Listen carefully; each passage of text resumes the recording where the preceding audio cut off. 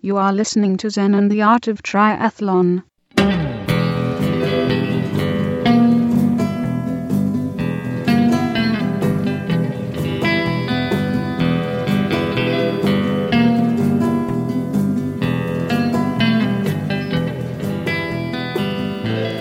Well, hey there, all you triathlon studs and studettes. This is Brett Blankner with another great episode of Zen and the Art of Triathlon. Hey, on this show, we have an interview with one of my good old friends, pro triathlete John Hirsch. We talked for an hour all about different styles of training, Thanksgiving and holiday food, off-season weight gain and weight loss, and just all kinds of neat stuff.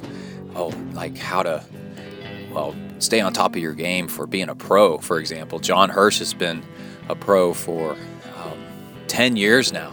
So he talks about weight training as you get older and things like that. It's pretty neat. It's a really good episode, and I'm proud to bring it to you. But before we get into the interview, let's cover a little bit of triathlon news. Here we go.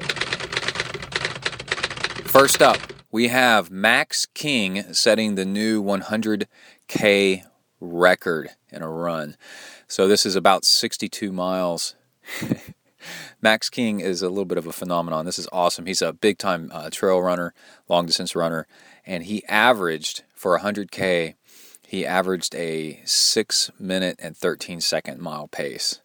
Imagine doing that for 62 miles. That was crazy. That happened just the other day. I have the link to his Strava workout, because he put it up on Strava for you to check out on the blog at ZenTriathlon.com. And then also, we had a female age grouper get popped for performance-enhancing drugs in South Africa. It looks like she was about 50 years old, and she has been to Kona before, at least once. And yeah, so it makes you wonder, was she doing it before when she qualified for Kona? And the drug of choice looks like it might have been some kind of amphetamine, which is definitely a training aid. There's a whole lot more to that story besides the headline. So if you're interested in that and what's happening with that, then start Googling around and trying to find out more. I'm sure it's a messy, messy situation. All right, Ironman Arizona sold out on site. So if you do an Ironman, the volunteers and the racers the very next day, as they're cleaning up the mess, can go and sign up. And apparently people love this race so much that it sold out on site. And so the world was sitting around on the internet to try to register, and they were told, too bad, all the spots are taken. So nobody got a spot unless you were there. And there's a little bit of controversy if this is fair. And on one hand, I think it's not fair, because there's people that would like to go race, and just because they couldn't make it on site, they can't race. But on the other hand, I think it's actually pretty fair. I mean, it's sold out. There's only so many spots, and those people, were there and volunteered and raced it, so why shouldn't they get first dibs? I don't know. But what we should watch out for is get ready for this kind of thing at bigger races. So let's say Ironman Texas next year in the spring. If I want to race Ironman Texas in a year after that, do I need to register for it right then and there? I mean, that's pretty crazy. All right, speaking of Ironman Texas, Lionel Sanders, who is a bit of a phenomenon, has been quoted as committing to racing Ironman Texas. So watch out for him there. And we just had Jordan Rapp on, so that'll be a nice head-to-head match. And ironically, Steve Head passed away.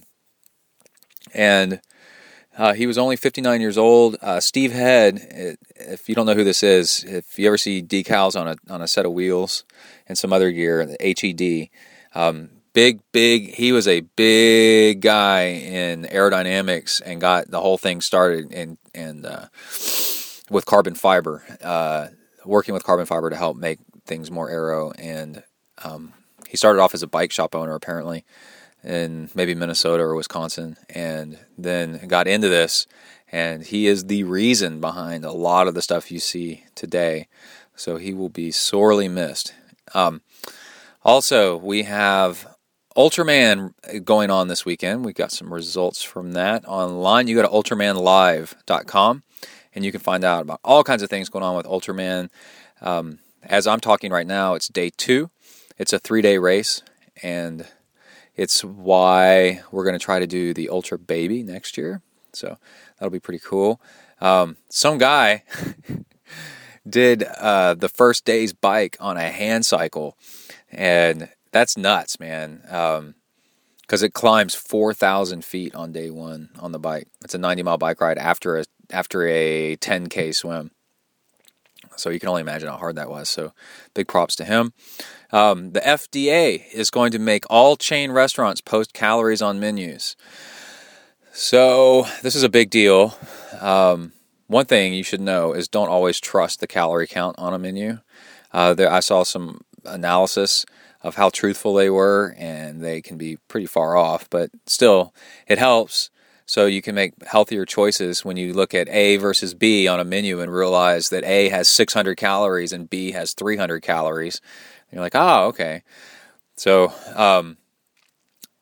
they've proven that when people have this, they make better choices with food. So here's the quote. The U.S. Food and Drug Administration will announce that is making final 2 rules. Okay. Calorie information be listed on menus and menu boards at chain restaurants, grocery store takeout counters, convenience stores, theaters, amusement parks, and vending machines with 20 or more locations. So if you have fewer than 20 locations, then you don't have to do this because it costs too much. These rules do not apply to independent restaurants. That's very, very cool. Working on Ultra Baby belt buckles. Okay, so next year, October 17th of 2015, I'm putting on an event. It's Ultraman in Spirit. It's a 3-day race, and it's a 10K swim, open water, and then a 90-mile bike ride on day 1, and then on day 2. And this is all in College Station, Texas, and the surrounding area. Day 2, 190-mile bike ride, I believe. I think it's 170 or 190. I'll have to look it up. And then the day 3 is a double marathon. It's a 52-mile run. And John and I talk about it a little bit during our interview. And you can find out more about it by going to zentriathlon.com/ultrababy. And if you finish this, you get a belt buckle. So I've been working with a belt buckle maker, and I've spoken with them before and had them make stuff before. And yeah, you get a belt buckle that's got, we might call it the Ultra Texan or something like that on there across the front. 321 miles. Ultra Texan 321. Be pretty cool. So look for that. All right, let's go ahead and get started with our interview with pro triathlete John Hirsch. During the interview, if you're wondering like how I'm talking to a pro triathlete so casually and with so much back history, is because John and I have hung out a lot. He's come to Texas and trained many times with me. He's lived in my house for a week at a time for many times. I've stayed with him in New York, and we've been to Spain together, which is episodes from last spring, for a week training around southern Spain. So we go way back. And Holistic Guru, when we mention her, is Christine. That's his fiance. And she's a health and nutrition expert. So good deal. All right, let's go ahead and get started with John. Let's go. Welcome to the next level.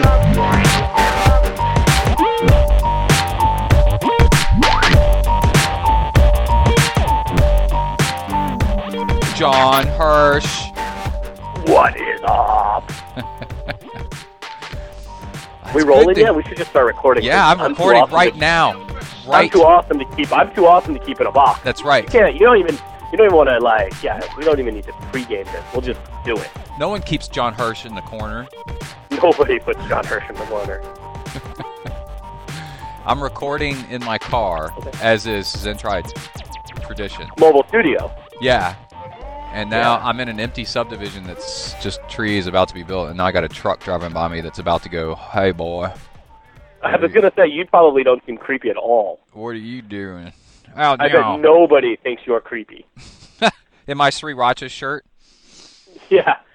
And a headset? Just some pretty boy with blonde hair, real pretty look to him, just hanging out. No big deal. Yep, that's nice. You're not near like any schools or like playgrounds, right? Well, not right now. That's good. That's good. I used to run up to playgrounds and do pull-ups on them. People might remember that for me doing that on the jungle gym stuff. And then I quit doing it because mothers would hold their purses close to their bodies and run away. Well, and with their children in North tow. God, it's scary. Yeah. I mean, what are you gonna do? You're a giant Norse god. You're very intimidating. Yeah, I mean, you were wearing a Thor outfit. I mean, you forgot to tell people that. I was getting an allergy shot the other day, just a couple days ago, and the women at the clinic said, "Wow, you're looking healthy." Nice. No, bad. In Texas, that means healthy is fat. Oh. Yeah, off season is over. Yeah, I'm a little on the chunky side. Yeah, it's done. Yeah. Not bad, though. For me, honestly, I've gone Jan Ulrich, and this is not bad. You're taking ecstasy and dancing at disco clubs German with kick. powdered donuts? Let's just say, no, I mean, I've had, like, some bad off seasons. This one's not bad. This is actually the best I've ever had, but you gotta start getting into shape, because I got something coming up. Are we really recording, by the way? Yeah, we're recording. Wait. So, wait. So wait. What's your worst off-season body shape? 174, and I raised at 1. Holy crap! Yeah, it was the off season where I bought my place, and I stressed out so hardcore. You ate your stress about home ownership. Yeah, I was like freaking out, and I was working all this overtime to try to make a little extra money, and I was eating pizza, and I was stressing about this and that, and I was also like, probably shouldn't admit to this, but I was basically doing some like not quite Enron style creative accounting, but I wasn't entirely sure I was going to be able to afford this lovely home, and this is back before the whole economy collapsed, remember? And no one went to jail. Oh, it collapses every 10 years or so. Yeah, well, this is right before the last one where it collapsed, and they were like, hey, maybe we shouldn't give out these loans to people who don't qualify. Right. So I got like one of the last loans for people who shouldn't have them. Yeah. I mean, if you're giving a pro triathlete a loan, come on. Predatory You're obviously loaning. not doing your due diligence. Yeah. Yeah. I mean, back then, though, they paid predatory lending. That's what it was called. Predatory Yeah, lending. totally, yeah. If but you're pay 10 feet back then. If your banker has a shark fin on his head, you might have trouble making your payments. Yeah, I mean, luckily it worked out, but yeah, I definitely got one of those ones. And then, and so yeah, man, I got fat. I mean, I was bigger back then to begin with, but I went up 14 pounds. I was racing at 160 back then, and I went up to 174, and not coincidentally had a terrible season. That was like my 2007 season was pretty unremarkable. Yeah, I remember. It was Jesus. Yeah, I know. But then actually I got to control my diet, and in 2008 I had my breakthrough. So. There you go. So it all works itself out, really. Yeah. Just don't get too big. So you're healthy for Texans, huh? Yeah, that's about 500 pounds. Yeah. How's that BBQ? It's all barbecue all the time. We have got to tell the listeners this conversation is taking place the day after Thanksgiving, also known as None More Black Friday. By the way, I keep making a joke on Twitter. Does anybody get the Spinal Tap reference, or just me? Wait, what was the joke? None More Black Friday. None More? Yeah, is that the name of the Spinal Tap album? None More Black. Oh, I don't know. I think that was the name of the record. What do you call a nun on a scooter? What? Virgin Mobile. That's pretty good. That's pretty good. I'm not gonna lie to you. I like nun jokes, so that was pretty good. Catholic upbringing. Yeah. So So we're having this conversation the day after Thanksgiving, and I'm pretty sure every single person listening has a little bit of regret. Oh yeah. A little bit. I had 6 desserts. I'm not gonna lie to you. I was having a meltdown yesterday because I wanted to get out of this house that we were in that has just nothing but high-calorie foods. Garbage food, too. Like, high-calorie, but it's not like It's not like nuts or something that has like high calorie, but good nutritional benefits. Yeah, it was a mix of foods that you can't resist. Yeah. That are high calorie, and then foods that you kind of can resist but are high calorie, and then everybody's sitting around watching football and drinking real Cokes, Nice. And nice. and nothing's open, right? Because it's Thanksgiving Day. Right. No, because I'm like, I could get in my car and drive and get a salad. And drive to a gas station where they serve more Coke. Right. There's nothing. Yeah. It was so maddening. And then everything that we've brought to try to leverage against this situation was all prepackaged, like high calorie granola bar kind of stuff, and like I was just like, dude, I just want a salad. Is all I want. Some fresh greens, man. And so what I ended up doing? I ended up eating it well over half of a freaking onion, like 2/3 of an onion. I actually got really lucky because the holistic guru, Christine Lynch, actually cooked dinner. So my meal was totally healthy. I had a delicious Spanish-style salad with like fruit on top, and then I had like deep, rich greens, and then I had a lentil loaf because I'm a vegetarian, so no turkey. Lentil loaf, really good with a vegetarian gravy, super healthy. But then that was like her being like, "Hey, I love you, and you're kind of fat." That's like her way of her hint. Yeah, a little hint. Hey, I love you. You're kind of well, fat. I got a question. But then everybody brought dessert. Everybody. Yeah. Everybody brought multiple desserts. There was 6 desserts. Yeah. I mean, I have no willpower. Well, the crazy thing is Emily's mom. Yeah. Even though Emily has type 1 diabetes and her brother has type 2 diabetes, and Emily's mom is married to a dentist. Right. The sheer waterfall, like Niagara Falls level of cakes and pies and fudge. So like I finished a bike ride today, and there's a little bit of fudge in a tray, and I'm like, well, I finished a bike ride, and I'm hungry, and I go, and there was something else in another tray, and then I said, is this fudge? And I started cutting it to eat it, and she goes, yeah, and if this one is more fudge. but with nuts in it, because Alexandria, this other girl, relative, is allergic to nuts, right? And so in this household, the fact that somebody's allergic to nuts doesn't mean make one without nuts. It means make one with nuts and without nuts. Nice. Nice. Now that being said, right? Yeah. It is Thanksgiving. I mean, well, that's around the corner from an orange marmalade cake, and then there's a coconut cake, and then there's another pie. There's coconut, pumpkin pie, and then weenies. Those Vienna sausage sized weenies in barbecue sauce on a slow simmer in a steam pot right next to that. That's all.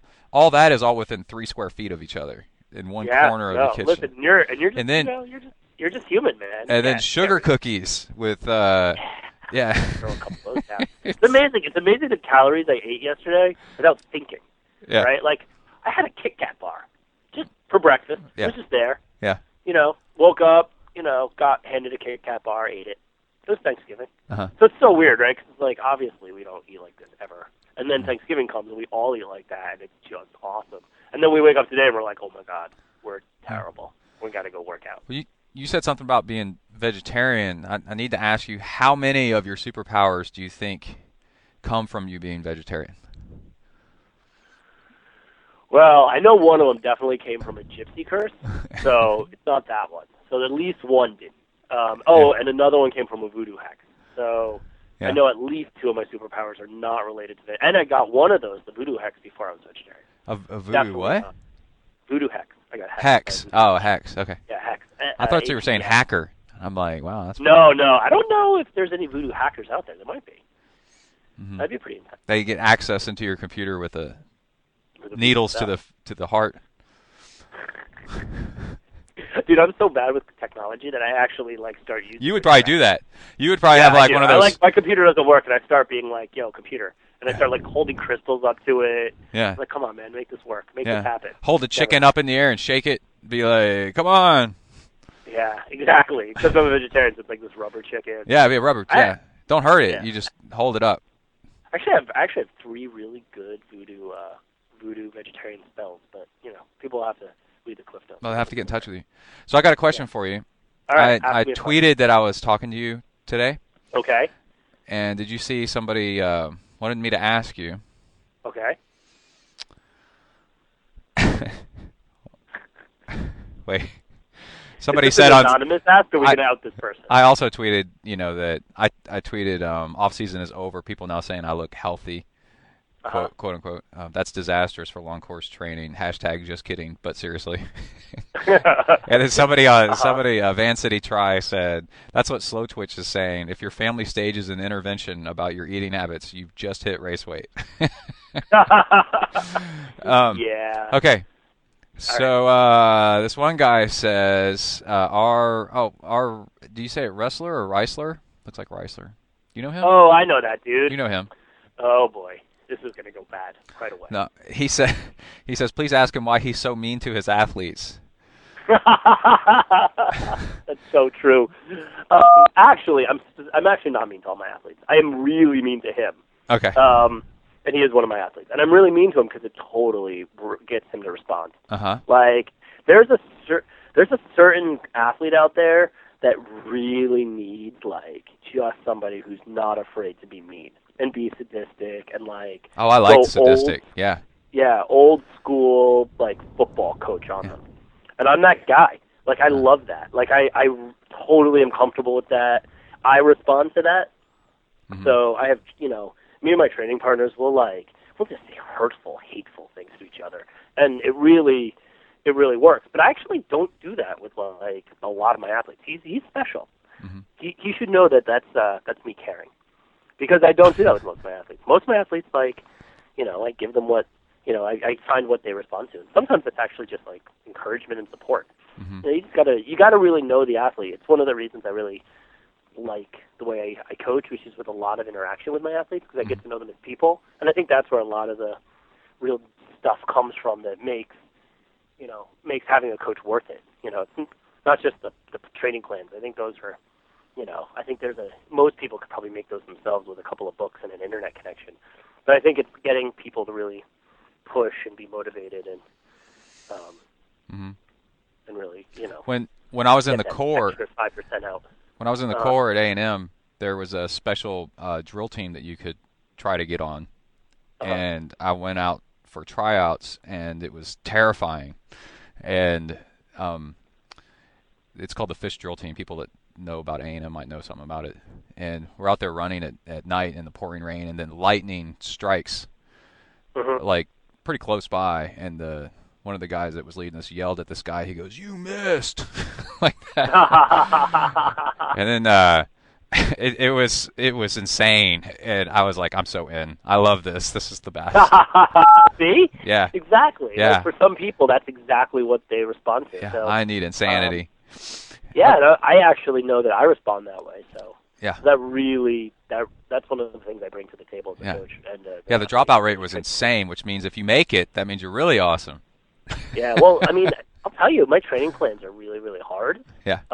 And when people finish them, they're like, I'm definitely going to, they have a lot of confidence in their Ironman. Mm-hmm. Even if it's their first Ironman. They finish my training plans, so like, oh man, I can't wait to do the Ironman. It's going to be easy.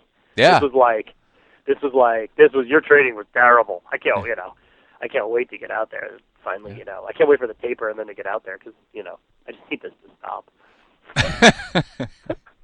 The only way for John Hirsch to stop training you to death is for you to finish this Ironman. Then you can quit. But I'll tell you, I've been doing this for 13 years. I think I've only had, 10 to 20 athletes, and I think I've only had 1 or 2 DNFs. And that guy, literally passed out. He was running. Wow. He was running in St. Louis. It was one of the really hot years. Oh, yeah. He just woke up in a hospital. So I actually take that as a moral victory. Oh, okay. Yeah. So that guy actually is one of I'm actually proudest of his not finish than as proud as any of the actual finishers. Yeah. But so that's the answer. The long story to that. All right. So you are going to try your first.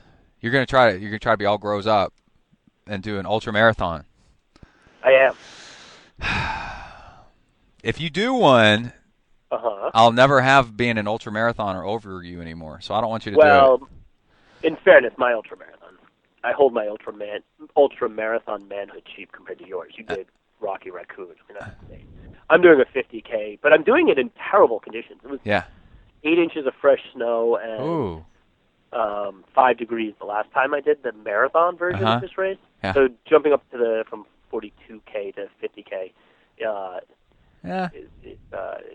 I know what I'm in for. It's like technical, it's hard, it's a miserable 50K. So that's good. So what is which one is it? Trail Marathon. What? Watchung Trail Marathon. It's the first 50K of the year for the New Jersey Trail Series, a cool little local event that's about an hour from New York City.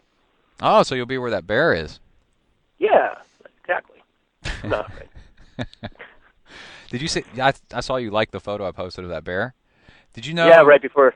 That picture was taken by the guy that got killed by the bear. Yeah. Yeah, they pulled the picture off his phone, and the phone had chew marks on it.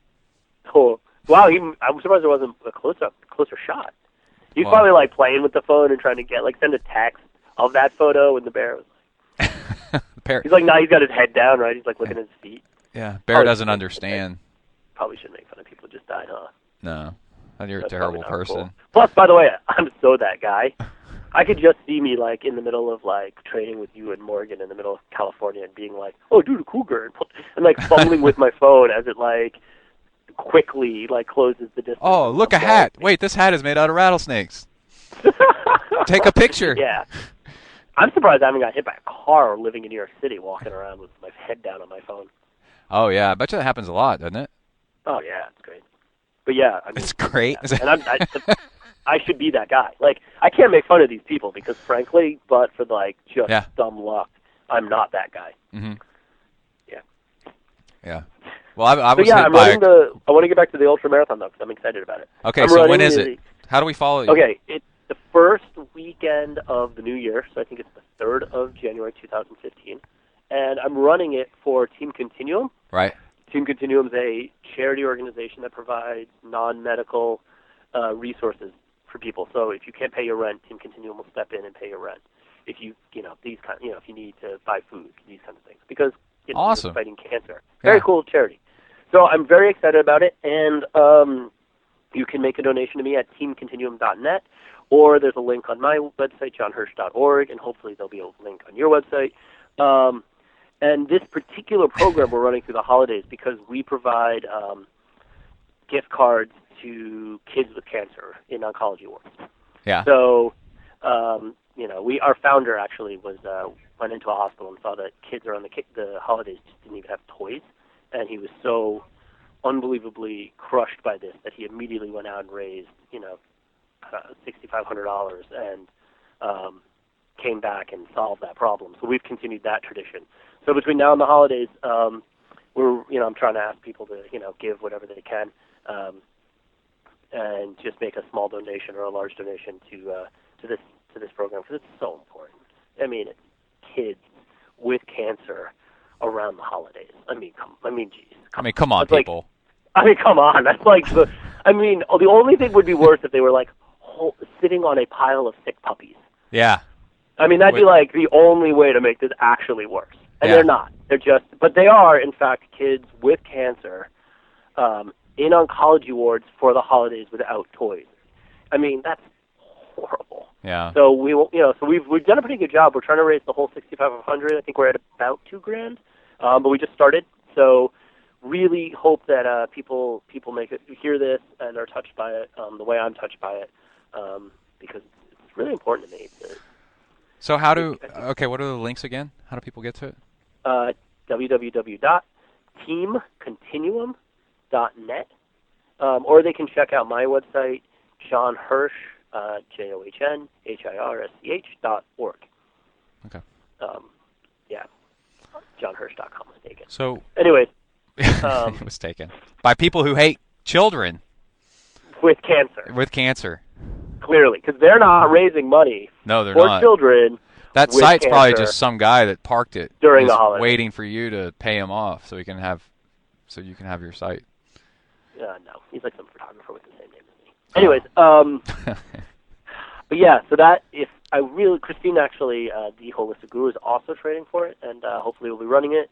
Mm-hmm. So this is our first. So you can, if you just support me, you can make a donation and say, hey man, I support you.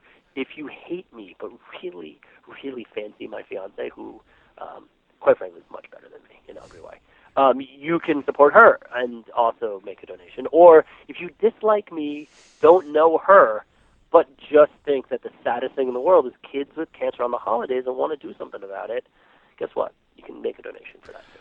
That's all righteous. This is quite a method to raise money. So if they have no excuse if they like you or if they hate you. Right. That's true. Anybody who likes me, hates me, or is indifferent to me. Right. Can, in fact, donate at www.teamcontinuum.net. And again, we'll probably have direct links posted on my website, johnhirsch.org, or your website, or my Twitter feed has been a lot about this, which is at @J_Hirsch, Hirsch. So let's talk about why we're having this phone call at this time. Mm-hmm. We're having it 5 o'clock Texas time, which is real American time. Right, 6 o'clock American time. No, it's 5 o'clock Texas time, the country of Texas, which is the real real America. Texas, and the country of America is at 6. And you are delusional and believe this because you're someplace, some city that never sleeps. Well, and you're not. Actually, you're in Block Island? Yeah, I'm on a remote island. The only way to get away from all the fatty, delicious desserts was to flee to a remote island 20 kilometers off of the coast of Rhode Island. Yeah. And sequester myself in the training shed. So this is kind of like Superman's North Pole Fortress of Solitude. This is my Fortress of Solitude. But you have a landline. I'm feeling that. Yeah. Yeah, that is absolutely what I am now renaming the shed that I live in. It is the Fortress of Solitude. You can turn some crystals and Marlon Brando's hologram will appear. Yeah, it cool kind things of will doesn't happen. count if you bring a really hot girl, but whatever. We'll just He brought a girl, remember? He brought Lois Lane there. Yeah, he brought a hot girl. Yeah. It's really not that, it's not really that solitude-y when you start bringing I don't know. That's not dish TV. Well, girls like seeing their guy kind of messed up in the head. That way they get something to fix. Yeah, it's true. Yeah, it's true. It's true. I've actually done way better than I should have in life with dating, and I know so many nice guys that don't get any girls. Isn't that true? Right. Yeah, you need to be so kind of crazy. I don't know. Yeah, I've always been nuts. I know so many really nice guys that just totally say no. Yeah. It's weird. So, wait a minute. We got two things. We're calling it this time because I want to ask you about what you're going to talk to your coach about. Okay. Oh, interesting. And then, apparently people want to know. People like to hear this. And then, who would have thought? And then, what was the thing? Oh, you PR'd your Ironman last year. Yes, I did. At the elderly silver age of 3,500, 39, 37, 30. How old are you? I am 39. Oh my God. Yeah, dude, I got old. So they print your pro card in large font, right? Dude, they do. It's weird because it's a pro card with on silver? The front side and an AARP card on the back side. Yeah, cool. No, this is so awesome about. Dude, I got my first pro card in 2004. Yeah. It was I've kept them all, and I have 5 different looking cards. They changed the look of the card at 3 or 4 different times. That's how long of a pro I've been. Oh, you know what? You're the perfect person to ask about this. So Jared Shoemaker. Well, I got one more thing to tell you. Okay. I've been a pro so long, I actually had to get a new passport. I just redid my passport to go to Spain again, and I was like, "Whoa, it's expired." That's how long I've had this pro card. That's so 10 years as a pro. Yeah. Right. 4, but yeah, 12. I think that more 12. Yeah, 2004 to 10, 11 seasons. This will be my 12th. So, so Jared Shoemaker is suing because there's not enough representation of pros or something like that on the USAT board? Yeah, I read the Slow Twitch article. But so you're a full-time triathlete, part-time lawyer, right? So what do you make of that, real quick? Didn't follow the law stuff. Read the article. Looks like Dan had a really great take on it that I had no idea whether or not it's true or not. True. Okay, so yeah, no first-hand knowledge. I have my own take if you want to hear me just rant about about USAT. It's kind of collateral to this, but fundamentally, I think the USAT has always done a really bad job of representing pros. The worst is USAT's representation of long course pros. People go like the iron distance stuff because they just don't care about us. I mean, at all. And when they make all these rules, like the requalifying rule and stuff like that, they have zero input from athletes that are going like as long as we are. Well, what the whole thing? I mean, whether Jared prevails or not, it's very clear that USAT has no interest in long course stuff. I mean, what is this weird crap about them saying, like Dan was saying, Dan Emfield is what we're talking about, the owner of Slow Twitch, that like there's like some overtaking effort of the pros to rule the USAT or something without respecting them or something like that. I didn't understand that at all. Oh, I thought it was the other way, right? Which is they were trying to cut the representation from 25% to 20%. Oh, but that's USAT in response back to the pros being disrespectful and trying to win seats on the board without doing it properly or something like that. Oh, I don't know. Yeah, now you're getting into some real USAT minutia. I actually have, unfortunately, the same position with USAT that I have with my government, which is kind of like the system's totally corrupt and broken, and I'm just going to be an anarchist. Yeah. Like, I unfortunately really don't follow USAT stuff very closely because the few times that it mattered, it was very clear that they just don't care about long course. I mean, we're so alien to the whole thing and irrelevant that I just stopped caring. So I haven't actually opened a single email from them in like 10 years. I have issues like that where I'll get so mad. It usually has to do with cycling in the community, like right. safe cycling and stuff. Sure, where at first I start off with disbelief, and then hope, and then totally disbelief again, and then rage, and then giving up. Right. Yeah. And you're like, oh man, we just need a cycling lane. Why is this so hard? Yeah, why is this so hard? And then you realize you actually have to overthrow capitalism to get it. And you're like, I can't do it. Yeah. It's too much work. I'm just gonna go. I'm just gonna go and have 6 desserts. Well, we built a bike path. There's this bike path in the park I ran this morning. Oh, nice. And they've disallowed cycling on this one road. And so they say, go bike at this bike path. The speed limit, there's a sign posted on this bike path, no faster than 10 miles per hour on a bike, and it is 2 miles long. Nice. I guess if you went below 10 miles an hour, you could probably ride on it for a while before you ran out of bike. That's true. I think that's you're just using up those 2 miles, and it's actually, if you think about 2 miles, it's 4 miles, right? Yeah. Out and back. Yeah, it's out and back. I mean, so really, it's your fault. I mean, you're just Okay, so you're gonna talk to your coach, right? I am. Now, you had this awesome season last year. I did. I had a great season for me. Yeah. I mean, it's always subjective, right? But yeah, I felt like I had a great season. Well, you're being a responsible professional triathlete and holding down a job at the same time. Because there's like 3 of y'all that can actually like live on what you make. Right. That's true. I mean, I am part-time, but I actually also just don't have enough talent to be better. I mean, at some point you have to be honest with yourself. Like, I don't have Andy Pop's talent, right? I mean, I just don't. You don't have the swimming talent, I can tell you that. I've seen nothing. So, I've swam with you. I saw what was going on. I don't know what was going on in the next lane. It was kind of crazy. I'm actually a pretty good swimmer, by the way. You're fast for your form. I can tell you that, which means you're freaking great. I have impeccable swim technique. I don't know where you're getting. You are in amazing shape. I'm not just in good shape. I have good swim technique. Yeah. Okay. I believe that. That's the important thing. We'll have a swim off, and we'll do it like believing. We'll have a swim off, and we'll do it like, but not by speed. We'll do it by like scoring, like how they do like figure skating. Yeah, or like surfing contests. It's all form. Yeah, like a surfing contest where it's all like subjective and like. And we'll have diving. Can we dive in off blocks? Oh man, no, that's unfair. But we could do running. No, like your form. That's more like me. Just like diving off the block. Creativity gets points. Oh, well, then my swim technique might actually get me points. I know. You know what's funny, actually, is like the other thing, too, is my open water swimming technique is actually worse. I actually think I swim much prettier in the pool. I will admit that I have open water. I thought you said underwater. And I'm like, okay.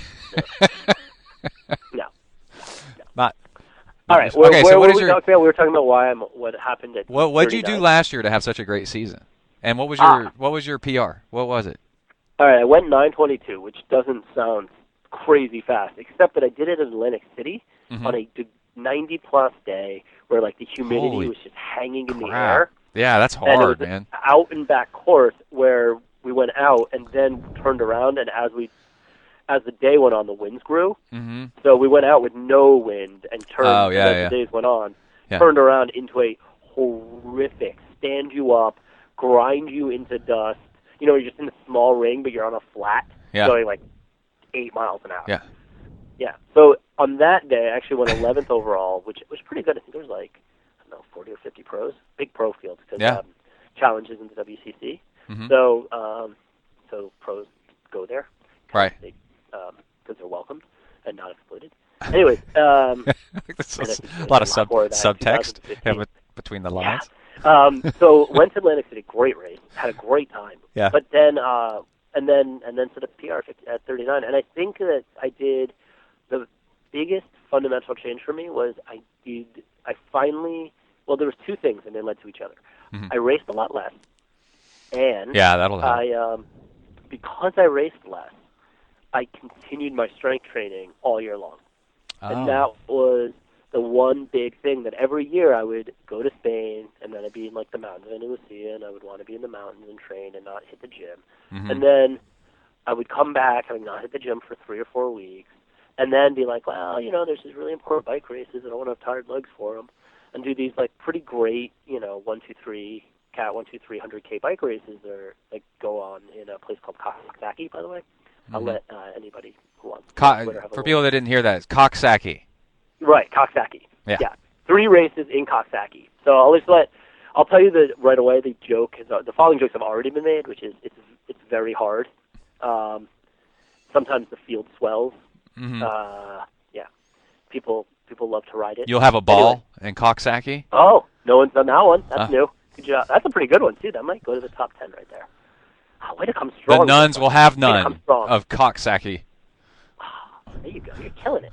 Anyways. So I would do that, and then I'd be like, well, the first triathlon races are coming up, a couple duathlons, and I wouldn't want to suck in any of these races, so I wouldn't get my legs with gym work, and then it was just a disaster. So this year I just forgoed all that, and I actually trained through Wildflower, which was kind of painful because that is not a race you want to come. No, that race is so hard, man. Yeah, and the field is so deep, also because it's not WTC, a lot of I remember that. You did Wildflower.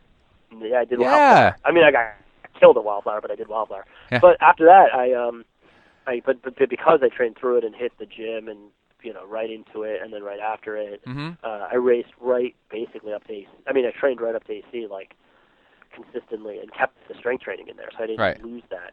So consistency with strength training, not too much racing, because for long course that disrupts your training kind of. So you got to be careful with that. Does. Yeah. Yeah, and I really, it's one of the, some of the other pros will probably talk about this, but I think that, I really pity some of those WTC dudes because they're going to have to race a lot. And I think I think it's really hard to get your, Are you there?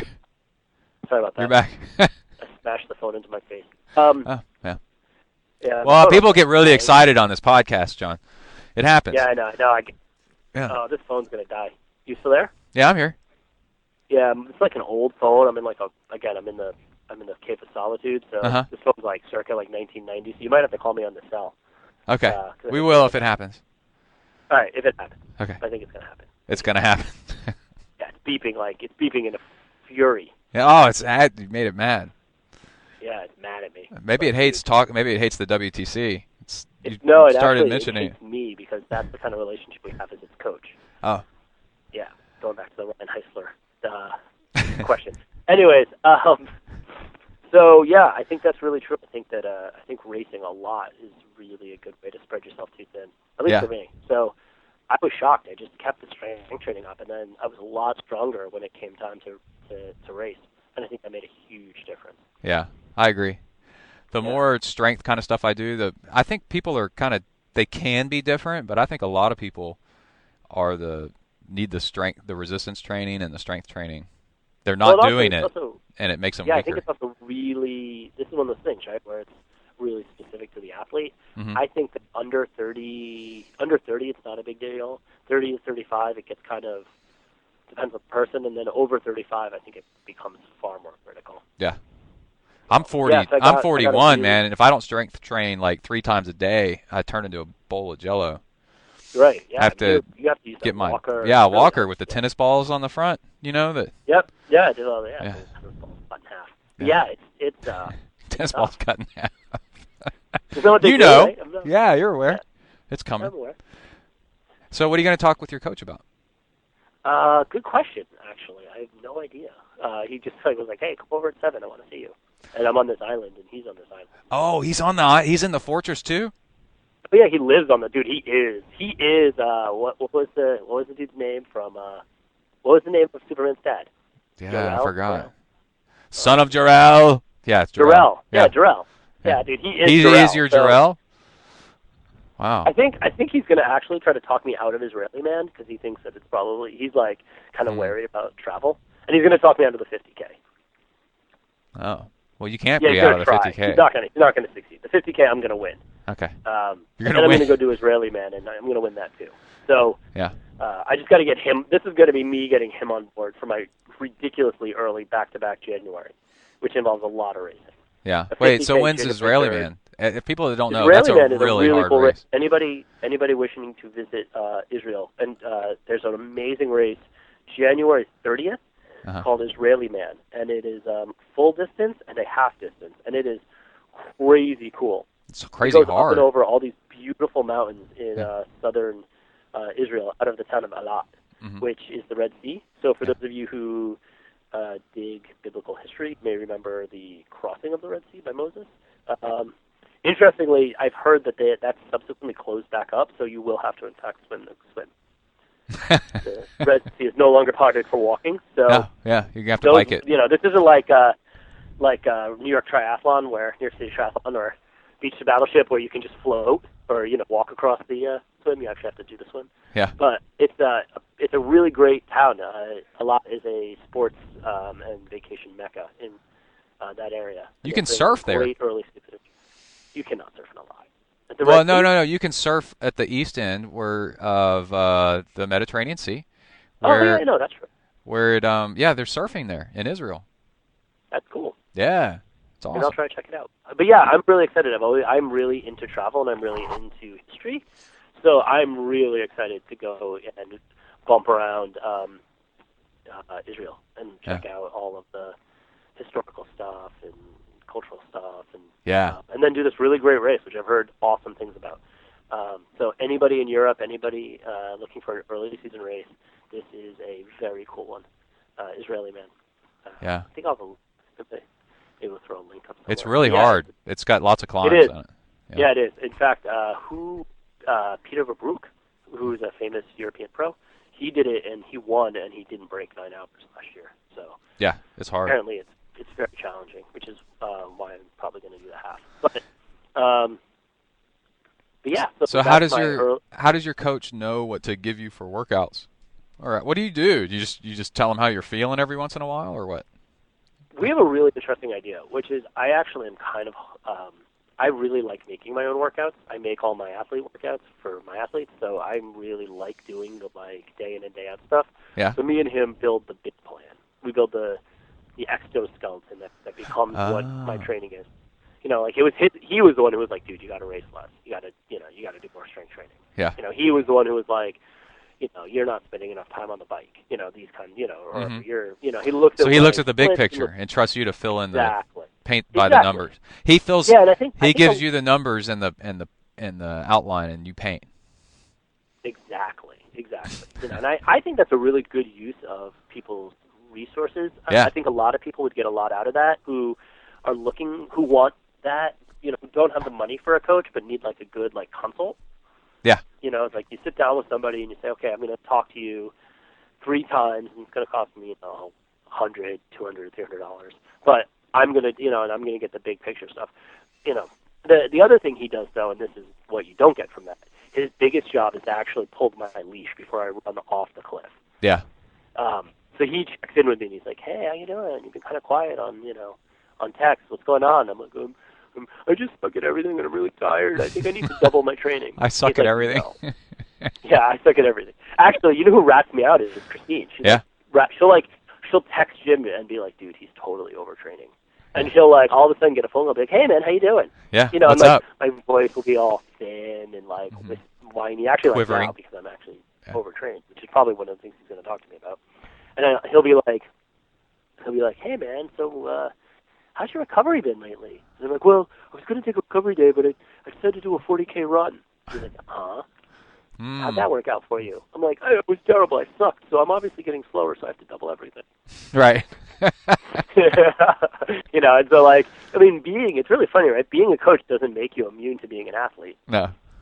So I have all the same neurotic, crazy stuff. So that's a huge part of what he does. He does the check-ins and is like, hey, he also, the check-ins and like, hey man, where are you with this? Where are you with that? He's also really great. He runs the Block Out Workshop. Uh-huh. So he's really great with product knowledge and tech stuff, and he's really bike savvy, and he fills in a lot of my technical gaps because I'm not a scientist, and he has an engineering degree from UPenn. Oh, so, cool.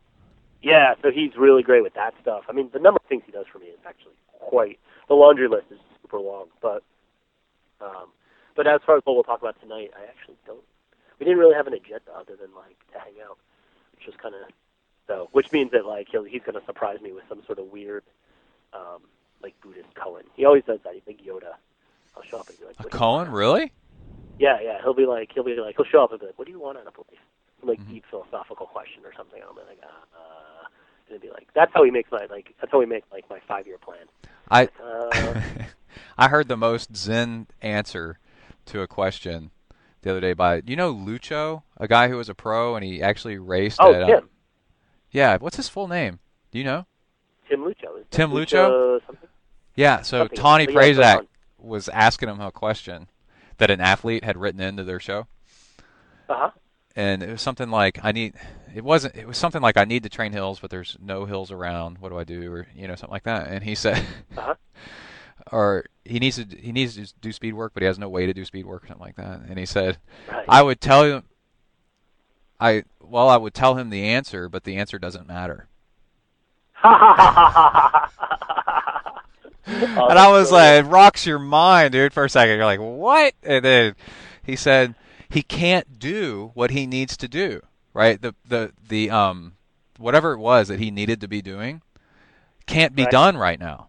And he's like, so what's the point of telling you what to do? What's the answer, Right. Yeah. Oh, interesting. I was also thinking that maybe the other way to interpret that would have been if you're asking the question, you don't need the answer. You need to readjust yourself.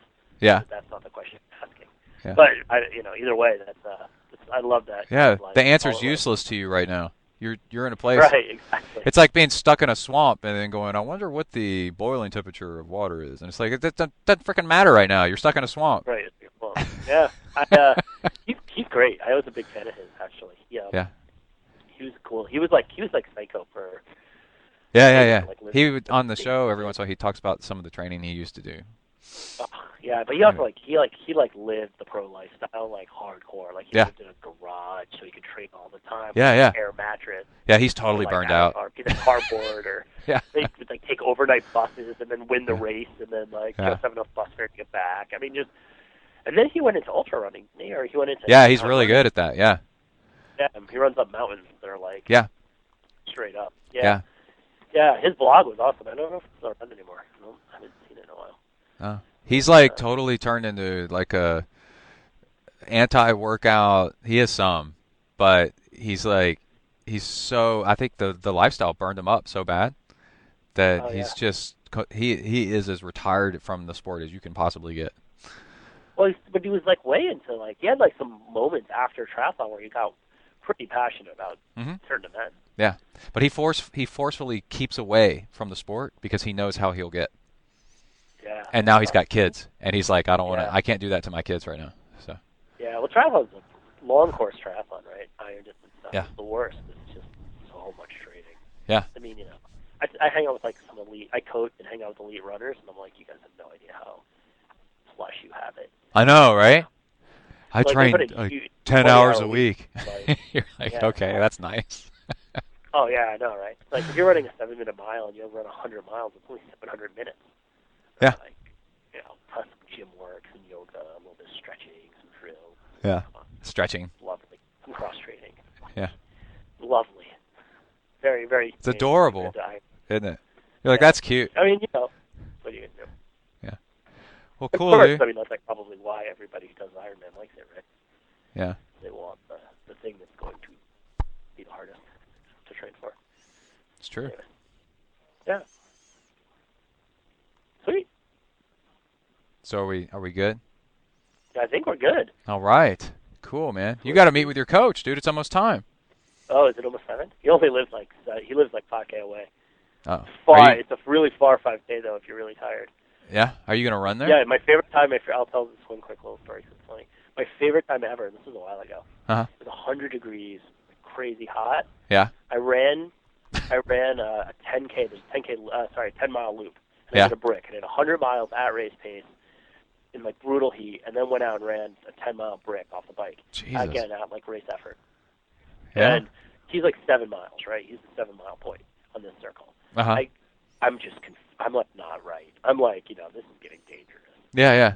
I crawl. I think he's got like, at the time, it's funny now because his kid just finished her sophomore year of running cross country in college.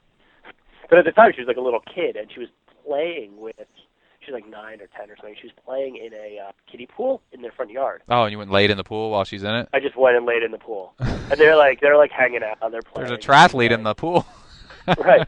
So he's like home. He comes out, sees this like triathlete, his triathlete, sitting in the front of his pool yard, starts hosing me down. Doesn't say a word. Doesn't say like, hey man, can I drive you home? Hey man, you want to go to the hospital? Yeah. He just hoses me down, and then walks away. Yeah. Walks like back inside. Like, all right, man, you're good. Go finish this. Yeah.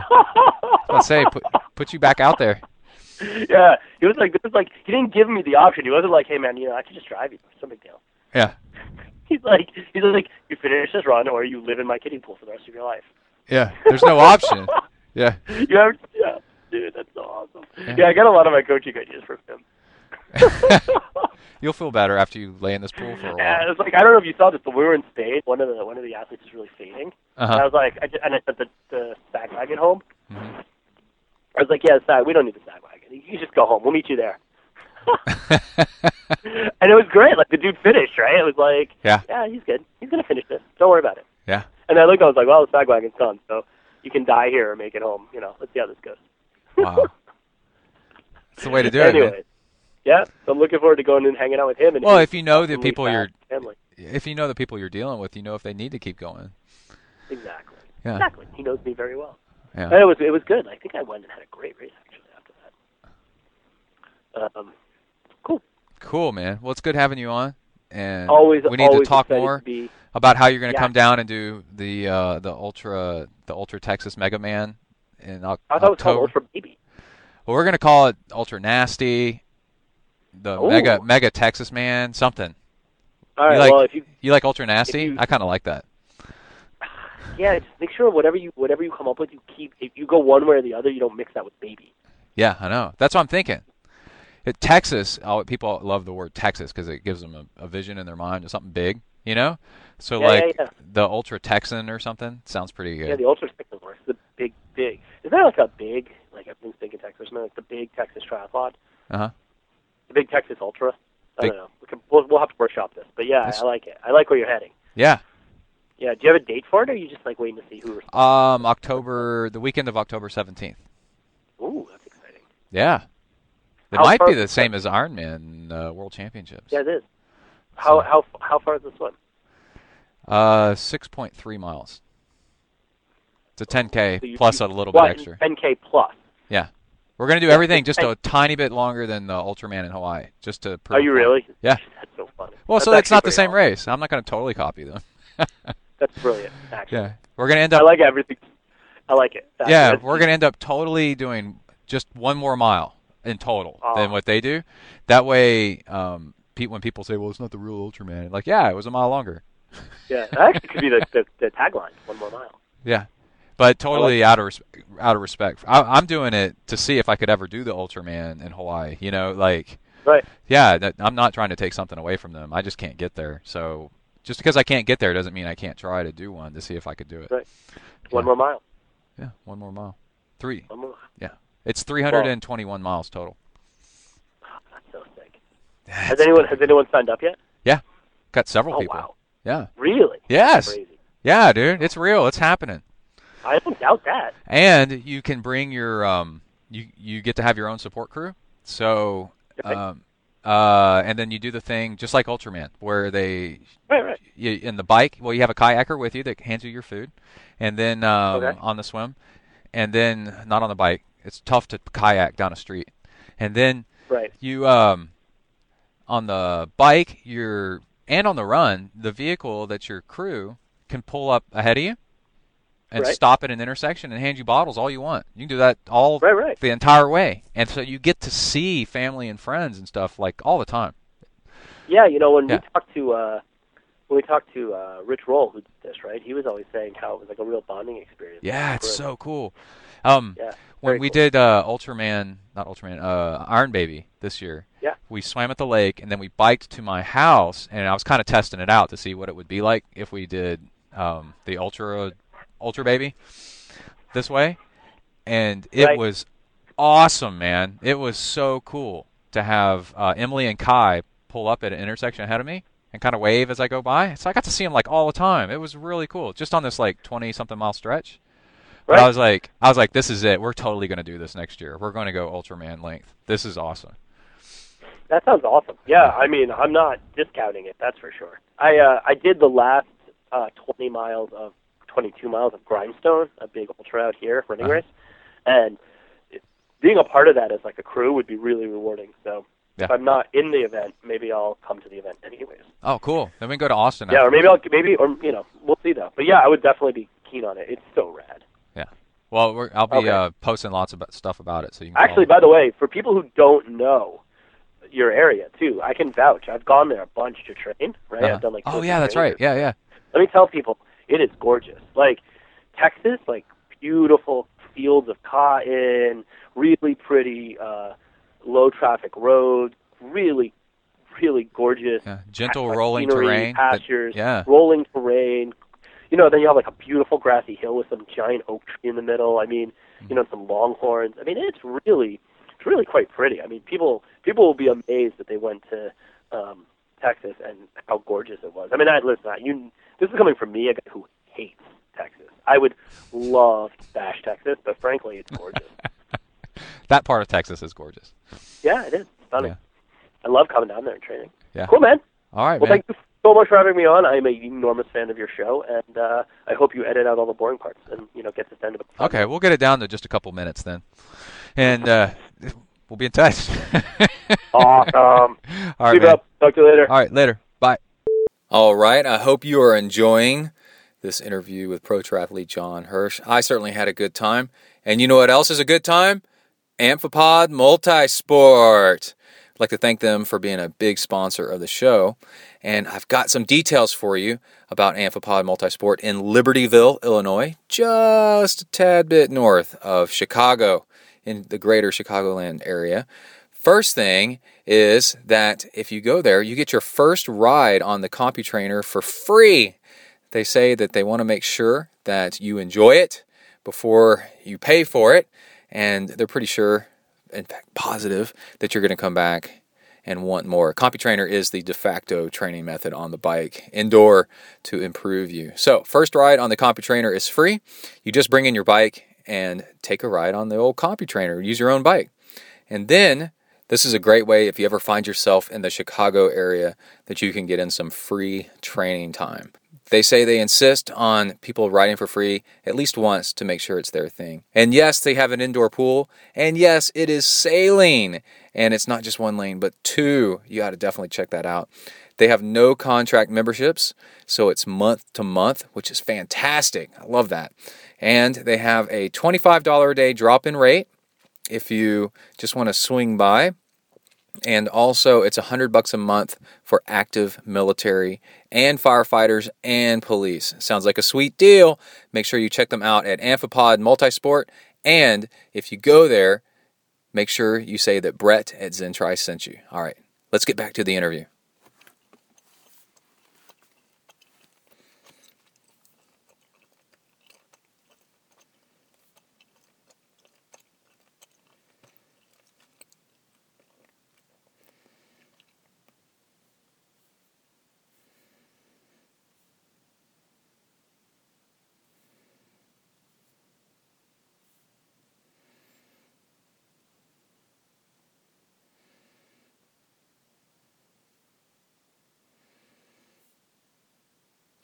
All right. Thank you so much, John, for that great talk about all things triathlon. I really enjoyed talking to John. It's a good time. He's a great guy. And the rest of that interview was brought to us by New Republic Brewery. You can check them out on Twitter at New Republic Beer. Really good stuff. Okay, let's go ahead and get started with the next part of the show. We are going to do some performance tips. And these aren't just your everyday performance tips. This is not just triathlon. This is all around things that can help you out. I have a really great habit of listening to self-improvement books and high performance audio, podcasts and articles and so on and so forth. And I take the best that will work for triathlon and condense it down into some really good stuff to share with you guys. All right, so first off, you can take control of bad habits by scheduling them. Okay, I got this from a James Altucher show. That's hard to say at once. Episode 65. He interviews a guy that is a guy. You find out later. He's written a bunch of books. Then you find out later that he was a really bad burn victim when he was maybe a teenager. And he started studying the habits and the performance of the nurses in the hospital because he was in there for 3 years. 70% burns covering his body. And things like, for real, he figured out he did this later in life. He did a research project where he figured out if it actually hurts more to pull bandages off faster or slower. And so it's interesting. You have to listen to the interview to find out. It's pretty cool. And he said, he was asked by James Altucher, let's say I got a habit I want to get rid of. Like I check Twitter too much. And the guy said, oh yeah, that's easy. What you do is you schedule time for your bad behavior. That way you're still doing your bad behavior, so you're not in total denial of it. And I tried this. This actually works. So I said, okay, I'll check Twitter just once every hour instead of just randomly whenever the urge hits me. So now it really works. I actually exercise control over my Twitter, and you tell yourself that you're only going to do this for like the next day or week or something like that. So there's an end point, right? So you're like, well, at least I can keep trying it. And then after a while, what you get this, you get a feeling of control over the bad habit, right? Which works really nicely. And then, so now you're in charge, and then also you start getting a reward from realizing that you really didn't need to check it, and it makes it really palatable because you're only going to do it for today. But guess what happens the next day? You're like, man, yesterday worked out pretty good. My life was better than before. I think I'm going to keep doing this. So you keep doing it. It really works. It's really cool. So you schedule times for your bad habits. All right, next we have something from my own personal life. My dog is getting fat from not running, and I'm getting fat from not running as much or exercising as much because I'm doing the whole off-season thing. But now we've got a subject with a controlled diet. He eats the exact same thing every day, and he has gone down from running with me 5 times a week to now once a week, twice a week, and he is getting round. He's my black lab, and he was ideal body weight, and now he is definitely carrying a little bit of extra fat. So if you think that exercise doesn't burn calories and change your body shape, you would be wrong. It totally does. It's amazing. All right, so when you get a chance, get back on your running. And one of the reasons I also didn't run with him as much is as I got closer to race time, this dog is big, and he yanks me around, and he can actually trip me and injure me if I take a bad step because of what he did. So I quit running with him actually for quite a while now, and now we're going to start picking it back up again. So Kona's going to lean out, I promise. All right, next up, I would like to give a shout out to ZenTri on Twitter, BRI_TRI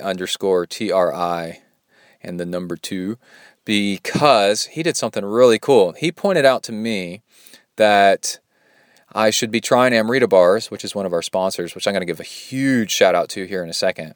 He was saying, hey, these comments about your stomach hurting and all this stuff on the half Ironman and then the Ironman and getting sick, that's just too much sugary stuff. You should be trying, why don't you try the Amrita bars as fuel on the bike? And I wrote back to him, this was public on Twitter back and forth, and I said, I have this impression that you wouldn't want to do Amrita bars hour after doing long distance stuff, during long distance stuff, because the fiber would in the Amrita bar would mess with you. And he said, nope, I do it on long bike rides and then runs. I do it during Ironmans, I think he said, and it works just fine. It works great. So I started trying it, and because I eat Amrita bars as snacks and before workouts, but not really like during workouts for workout food. And Arshad's going to kill me because he's going to be like, I've done it, but I've done it just out of necessity. I've never really done it like as a plan, you know? So anyway, I've been doing that lately, and holy crap, it works really, really well. I alternate a bite of an Amrita bar, and that'll power me really well for a while, and then I'll do a sip of honey out of a gel flask, and then I alternate kind of back and forth and back and forth and back and forth, and it makes my stomach so happy. I cannot believe the results that I'm getting from this. So that's both a tip and a shout out to Amrita bars. The big tip is I'm still trying to figure out exactly what's going on, but it seems like my stomach seems to enjoy a small amount of solid food, and like it recognizes the solid food as something to work with, and then it starts processing it, and then it's happy. And if I do just liquid, like my stomach gets confused, and it doesn't really see the calories, and I just get sick after a while. So this seems to be working really, really well. I've been training the past few days here in Tyler, Texas, and I went out and got feeling this way. I went out on a bike ride, and I got a Strava King of the Mountain on a bike segment out there, and I looked up and I've never ridden this before, and I went and looked up the guys I beat out, and I know that one of them for sure, and I think one more, is a Kona qualifier in the 25 or 30 something age group, and I freaking beat out these guys on this Strava segment, and I had no intention to. I was just out exercising, and I looked up Strava later, and I was like, oh wow, holy cow, I got a King of the Mountain. That's awesome. And it was all because of nibbling on an Amrita bar kind of here, and then a little bit of sugar, just a little bit of sugary stuff there with plenty of water. And my stomach feels fantastic, man. So Amrita bars, let's throw in a sponsor shout out to them here. You can get Amrita bars delivered to your house, 15% off with discount code ZEN, all capital letters ZEN, at amritahealthfoods.com. Again, 15% off with discount code ZEN and all caps at amritahealthfoods.com. They're made by a cyclist, and so the packaging is perfect. You just pop open the end of it, and then you slide out like a third or a quarter of the bar, and then chew on that and push the bar back in the wrapper, and then I put it back in my tri-shorts or my cycling shorts leg, like right above the thigh.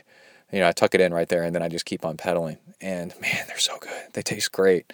Okay, now let's see. Let's get back on track with our stuff. a triathlete I work with has he's short on sleep, and I wanted to mention to everybody that one of the huge jumps I made in performance and training and racing with being able to get more sleep. And one thing I figured out is a sleep mask. I was on a flight and there was like a cheap throwaway sleep mask on the flight, and I used it, and I could not believe I just got this great sleep because it blocked out all the light. And so I bought a nicer one. Emily makes fun of me because it's got stars and moons and stuff like that on it. It's pretty funny, but it's real plush. And I keep it in my nightstand. And Emily gets really weird. She'll start like organizing crap, and putting away laundry and opening drawers and closing drawers, all kinds of stuff. I'll put in headphones and listen to either like a talking podcast that goes on like this, or some kind of like trancey kind of music.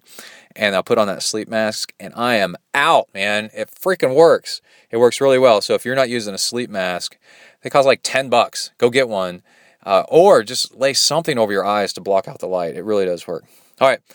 Next, with some more gear like that, Jaybirds. So Jaybirds are sweat-proof, cordless, Bluetooth headphones. So if you listen to this show, you probably listen to a bunch of podcasts and music, and Bluetooth are fantastic. These are expensive too. These are like $130, but they have like a battery life of 8 hours, and it's so much better not having a cable attached to your smartphone to listen to stuff, and you just use the Bluetooth, and they're really high quality, and they work really great. Well, even though they are sweat-proof, eventually you're going to kill them. And so I was running the other night in the pouring rain, and I'm like, man, I'm really enjoying myself because I got my phone in a Ziploc, and I'm just running along. And then after 50 minutes of running in pouring rain, they go zzz, zzz, zonk, like that, and they blew out. Okay, well, they're not made to be submerged in water, and that's kind of what I was doing probably. But anyway, if you get them, they have a warranty and all that stuff. But I'll tell you what's even easier, because I heard if you get the warranty on them, you got to send them off, you got to wait for them to send them back, all that stuff. Get them at Best Buy and get the warranty coverage on them, which costs like $30 or something. And it's good for like 2 years, maybe a year, maybe it's 2 years, but whatever. But it's totally worth it, because you walk in with the headphones and you go, these quit working. And they go, okay, go get yourself a new pair. And you're like, all right. And then you go, here's a new pair. And they go, all right, I'm serious, that'll be $2. I'm like, all right, man. And you just swing by a Best Buy when your headphones conk out, and they'll last 6 months to a year. It just depends on how sweaty you get and what you subject them to, and eventually you'll kill them. And they're fantastic. So get some Jaybirds. If you get something like that, my whole point is get the coverage, because you can go exchange them, and the people behind the counter, they don't really care that much, and they're just going to say, okay, thanks, and you give them the old ones, go pick out some new ones, and it's totally, totally worth it. All right. I listened to the Daniel Pink book, To Sell is Human, and it's not a book so much about sales. It's about how in today's world you're constantly having to sell yourself, either to get a job, or let's say you got a part-time job like a triathlon coach or a podcast. Well, I'm trying to sell on this thing. You're trying to convince your kids to not quit that sport. You got to sell, right? It's just constantly going on, and it goes over tips and tricks on how to sell yourself or things or anybody on stuff better, and in a nice, holistic, and good cause kind of way. It's a really good book. And Daniel Pink is pretty famous for writing some really good stuff. All right, there was 3 things out of that book that I plucked out that I thought I would share. One is the positivity ratio of 3-to-1. It takes 3 happy thoughts to balance out or put you actually in the positive of a negative thought. Now, this is really funny, because I grew up with my dad saying it takes... wait... 1 oh shit wipes out 10 wipes out 10. God, I messed it up. 1 oh shit wipes out 10 attaboys. I was like, what? This is when I was little. And he said, listen, you do 10 great things. That's great. you do one bad thing, people are going to forget the 10 good things that you do. Turns out my dad was right. He had the ratio off a little bit. They did it scientifically and figured it out that it takes 3 happy thoughts for every negative thought to be a happy person and to be productive and, feeling like you're doing stuff. And I've kind of played around with it a little bit, and I think they're kind of right. So if you got a negative, so the way to use this is if you see something negative or you feel negative, like you fail at something, you're like, oh man, I suck or something like that. Start thinking of great things that you've done. Like, wow, I've lived to be 41 years old without dying. Holy crap. Right? You can just pluck things out of the air. Like, I like my car. I really like my car. This is really cool. And my wife is pretty. I did good. I got a real nice wife that's real pretty, right? Or husband or whatever. And then you're like, you'll watch, it takes 3 of these and your negative thought will fade away. And what's really funny is they found out that once you go to 11, it's 3 to 11. Once you go beyond 11 positive thoughts to 1 negative thought, now you're just psychotic and you're disillusioned and you've lost touch with reality. You think the world's too positive and people will actually try to avoid you because you're annoying, because you're just like, man, everything's great, when, I don't know, there's gunfire in your neighborhood. You need to be in touch with reality is what they're saying. There is negative stuff, but anyway, up the ratio to 3 to 1 and you should be good. Okay, another one out of this book is ask, can I do it, instead of saying I can do it. This is really cool. Asking forces you to think out a plan. And you do this with all kinds of things. If you propose things or say things in the form of a question that's a little bit open-ended, then people will, and yourself will be like, you'll start thinking, how do I solve this puzzle? And how do I get this done? And then what that does is now you're engaged and you're starting to think out your own solution. And that's a huge part of actually being motivated. And so you're like, I gotta work out this afternoon on the bike. How am I going to work out in the afternoon on the bike? And then you start piecing together, like, oh, well, if I do that, then I need to find my helmet. Well, then I need to do this. Now you're starting to visualize. You're starting to get into it. And next thing you know, you're going to be halfway there because you asked it in the form of a question instead of saying that you're going to bike. You're asking how I'm going to bike. How am I going to do this, right? How am I going to do a sub 13-hour Ironman, right? Well, you're like, oh, well, to do that, I would need to do this and need to do that. Well, now you've gotten traction and now you're starting to think it out. See, it works great. So they said Bob the Builder, if you have a kid, you know this crap. Bob the Builder sings, can we do it? Yes, I can. Right, that's his thing. And they said that is actually perfect. Ask how to do it, can we do it, and then fill in the blanks. And this is actually really motivating to get other people to do stuff that you want as well. All right. Then we get into the last thing from the book, which is curiosity drives motivation.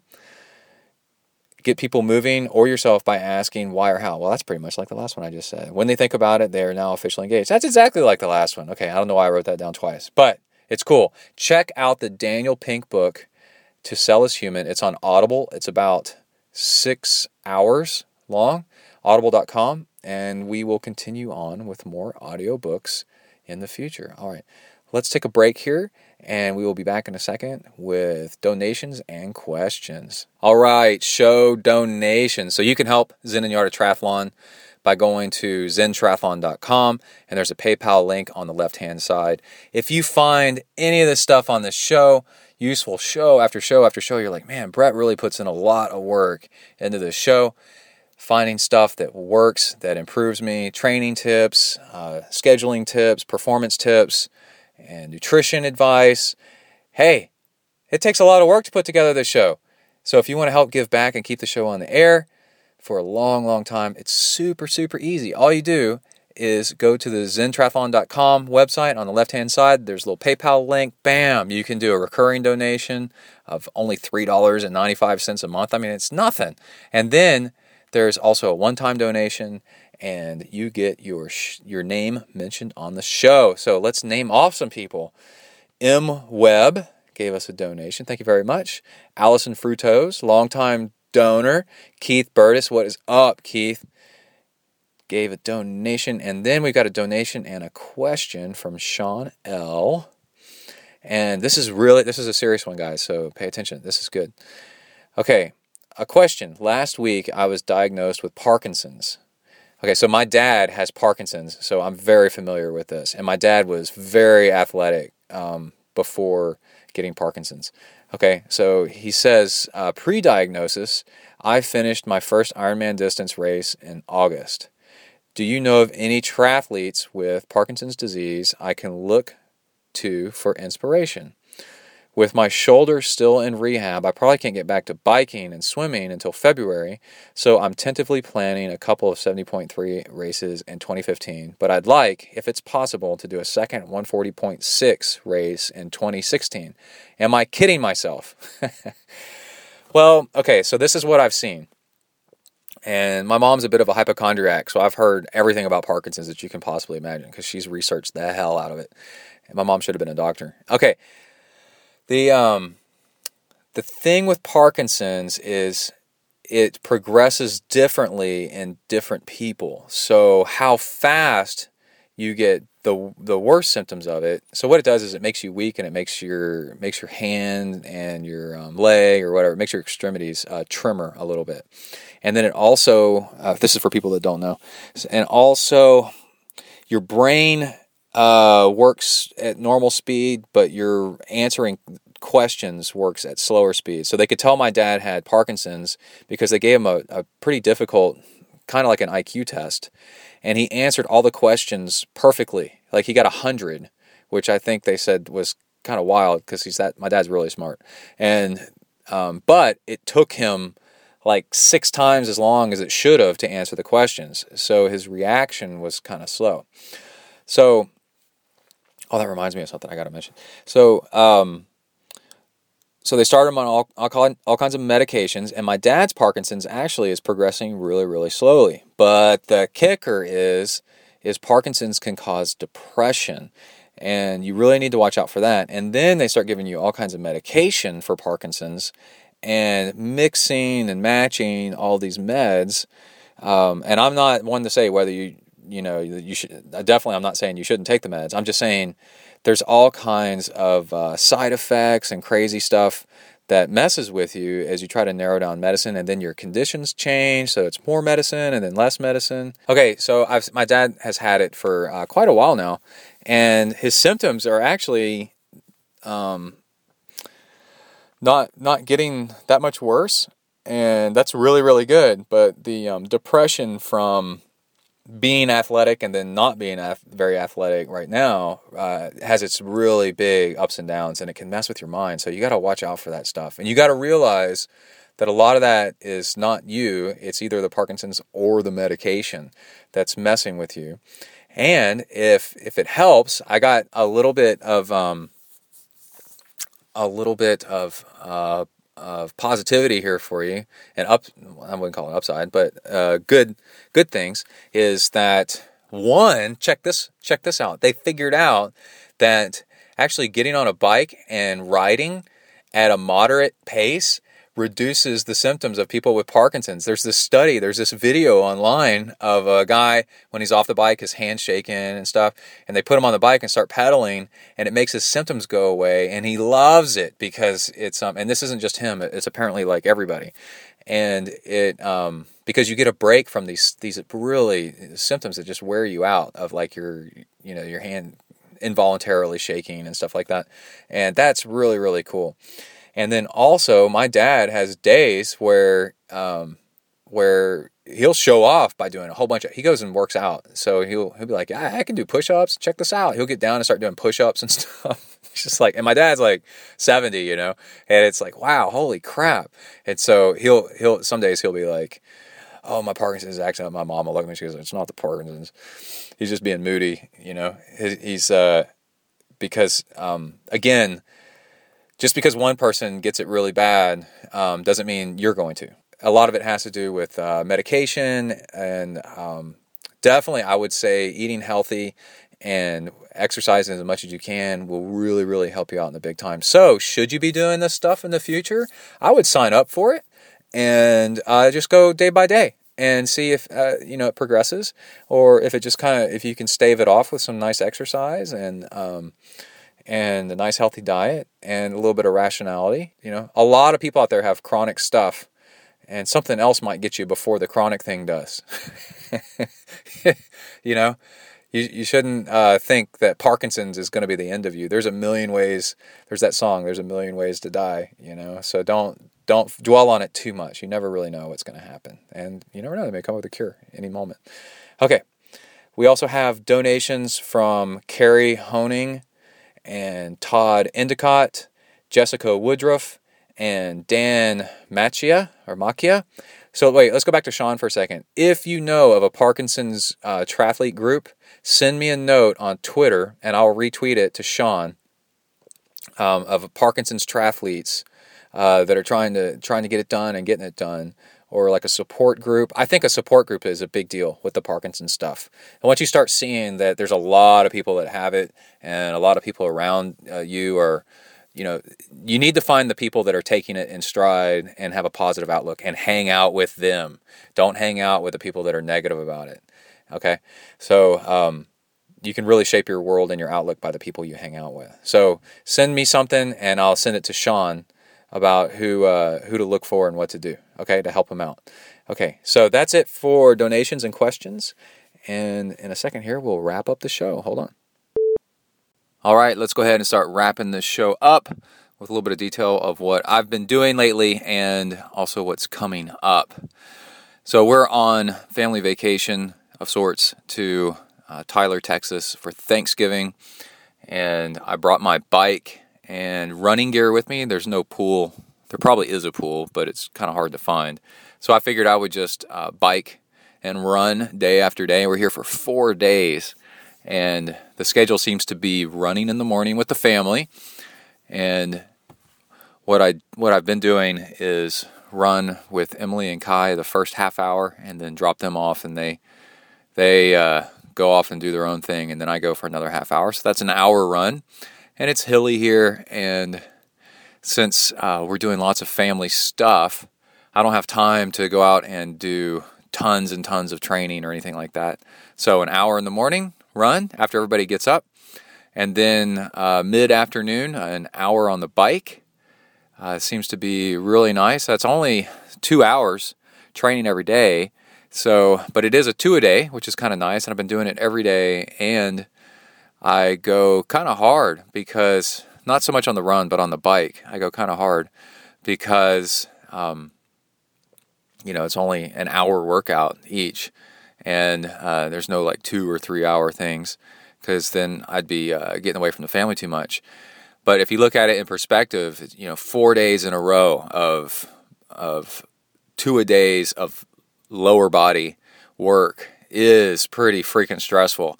And I've just been piling it on layer after layer, like Joel Filiol says, and just adding on to it. And it seems to be working pretty nicely. I've made some good choices, and the power on the bike seems to be increasing ever so slightly. And like I said, I got a King of the Mountain on Strava yesterday on the bike, which is pretty cool.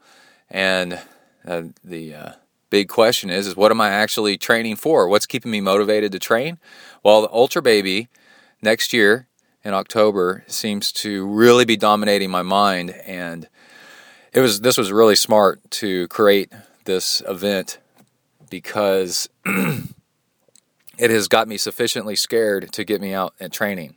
And that works for me. It might work for you to sign up for something or to be planning on doing something with a set date that you can't get away from, that is difficult enough to where it bothers you in the back of your mind, to get you out and training and making sure that you're not taking too long of a break. Let's see, another thing is the tapering and then the rest and the slacking off from training from the Austin 70.3 and then the Iron Baby, 2 weeks after that, I've put on 10, 15 pounds or so, and I cannot wait to get it off. And I'm excited about actually cutting back on calories a little bit and seeing if I can lean out, trying different things to see if I can lean out. But the big thing is calories overall and not eating so much. And I can tell from the extra weight that it actually hurts my knees a little bit. And it makes me think of when I did weigh quite a bit more and I was out running and always had knee pain and stuff like that. If you're out there and you've got knee pain and you're 20 pounds overweight, that's probably got a lot to do with it. So you got to keep focusing on calories and not developing an eating disorder, but cutting back and seeing what you actually need and eat for the energy that you need and just enough and not too much more than that. And experiment with protein and fat and such to see if that works. And also I had a talk with Emily about the Rocky Raccoon 100 versus the 50. And with the really solid fueling changes with the Amrita bars, I feel like I can probably get away from getting sick on my stomach, and that's always been my limiter on an Ironman. So I'm always the optimist about Ironmans, and I've already signed up for Ironman Texas. So training for a 100-miler and training for an Ironman a few weeks later is counterproductive. It's to do a 100-miler, you're getting up in the 80 to 100 miles of running a week, and you don't have much time to bike. And Ironman triathlons are predominantly, just barely, but predominantly a biking event where the bike, because you can only run after you're done with the bike. And if you don't have really strong bike legs, well, then you won't have good run legs. So your run legs are icing on top of a bike cake. It's a way to put it. And maybe the swim is the fork, I don't know. But we decided that I'm going to sign up for the 50 and do great at the 50, hopefully, and see if I can break my PR at the 50 and get more around 9 hours flat. Sub 9 would be really cool, or whatever it is. Just have a great race at the 50 and focus on the 100 another time when I don't have an Ironman coming up after that, where all the 100-mile running would take away from the biking. So it sucks, but they are conflicting, and I've talked a lot about executive function. You have to pull yourself away from the situation ahead of time and plan out things, and then make a plan, make a schedule, make a plan, so that when stuff starts getting hot and heavy, that you actually do the right thing. So what we're going to do is the 50-miler. It's in February. I think I need to sign up. I haven't signed up yet. And then we can do the Ironman Texas. And yeah, according to the news, right, I need to be aware and present in Ironman Texas to sign up for the next year's Ironman Texas right there on site, if that's the way things are going. All right, and before we go, I want to mention Hornet Juice. Hornet Juice is a protein powder that is absolutely amazing. Everybody that's trying it loves it. The stuff is crazy. It's an amino acid mix that helps you metabolize body fat for more energy. And it really does work. The emails I get back from people are like, holy crap, I can't believe how well this works. It's one packet lasts you an hour and a half. It's really cool. You take a little bit before you start your long workout, or you could use it, for shorter stuff. You'll feel like this diesel-like burn of energy. It's really cool, and it comes from Japanese hornet saliva. It's actually synthetic. They don't actually make Japanese hornets spit into dishes or anything like that.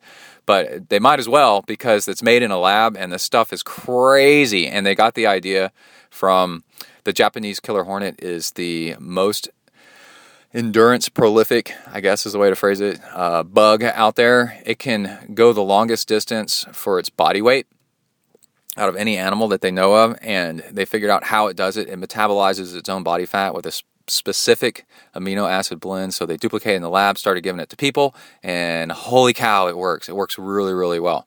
So again, you can support Zen and Yard of Triathlon and get something back in your pocket for your support by getting Hornet Juice, and that is on the right side of the website, zentriathlon.com. And you can get like a 4-pack or a 10-pack or a 20-pack or a 30-pack, as much as you want. What usually happens is people get like a 4 and then they try it and then they come back and get a 30. And they're like, holy crap, because it's a better deal the more you get at once.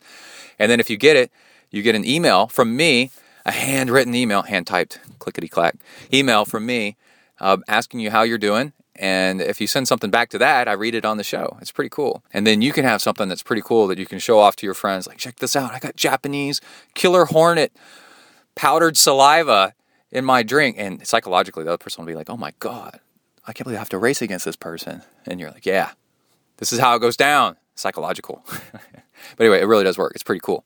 And also, don't forget that you can follow me on Twitter and Instagram under the name ZenTriathlon. I post tons of my workouts with commentary about what I did, what I ate, and you can look at all the graphs and heart rate stuff. It's pretty cool. We got some pretty cool interviews lined up, and I won't say what they are yet because you never know until they actually happen. And I actually have another interview with Eric J. Fisher lined up. I've already recorded it, and he's a productivity expert, and we'll have him on the next show, I think. And I think that's it. All right, everybody stay safe out there. Work the uphills, cruise the downhills, and keep the rubber side down. Out.